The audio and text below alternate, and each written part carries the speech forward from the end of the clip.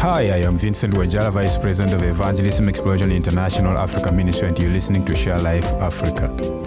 What is your understanding of salvation? For far too many of us, our thoughts of salvation have been reduced to something like raising our hand at the altar, call, accepting Jesus, then making God a part of our lives to help us and bless us.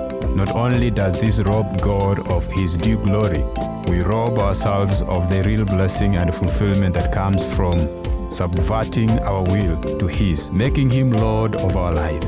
Jesus didn't die on the cross to give us get out of hell free cards. He died to restore us to Him and to completely transform us to be like Him. We have work to do as we live out our days here.